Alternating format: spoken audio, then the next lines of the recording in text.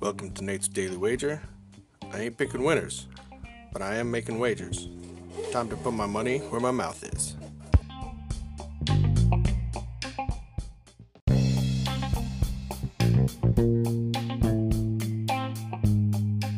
This is Nate's Wager for September 17th, 2019. Heading out to the friendly confines of Coors Field in Denver, Colorado. I have the Mets taking on the Rockies. I see the over-under is sitting at 13.5. I believe this is a sucker's bet, and I'm a sucker. Look, the Mets are throwing out Stroman. His record's bad, but it's only because he doesn't get run support.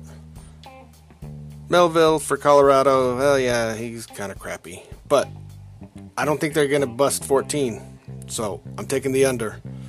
So if you see anything better than that, pound it. That's my pick, and I'm sticking to it.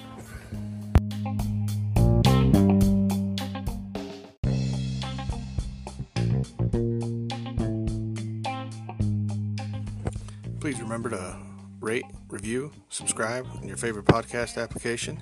Tell me how much I suck or how much money I'm making you.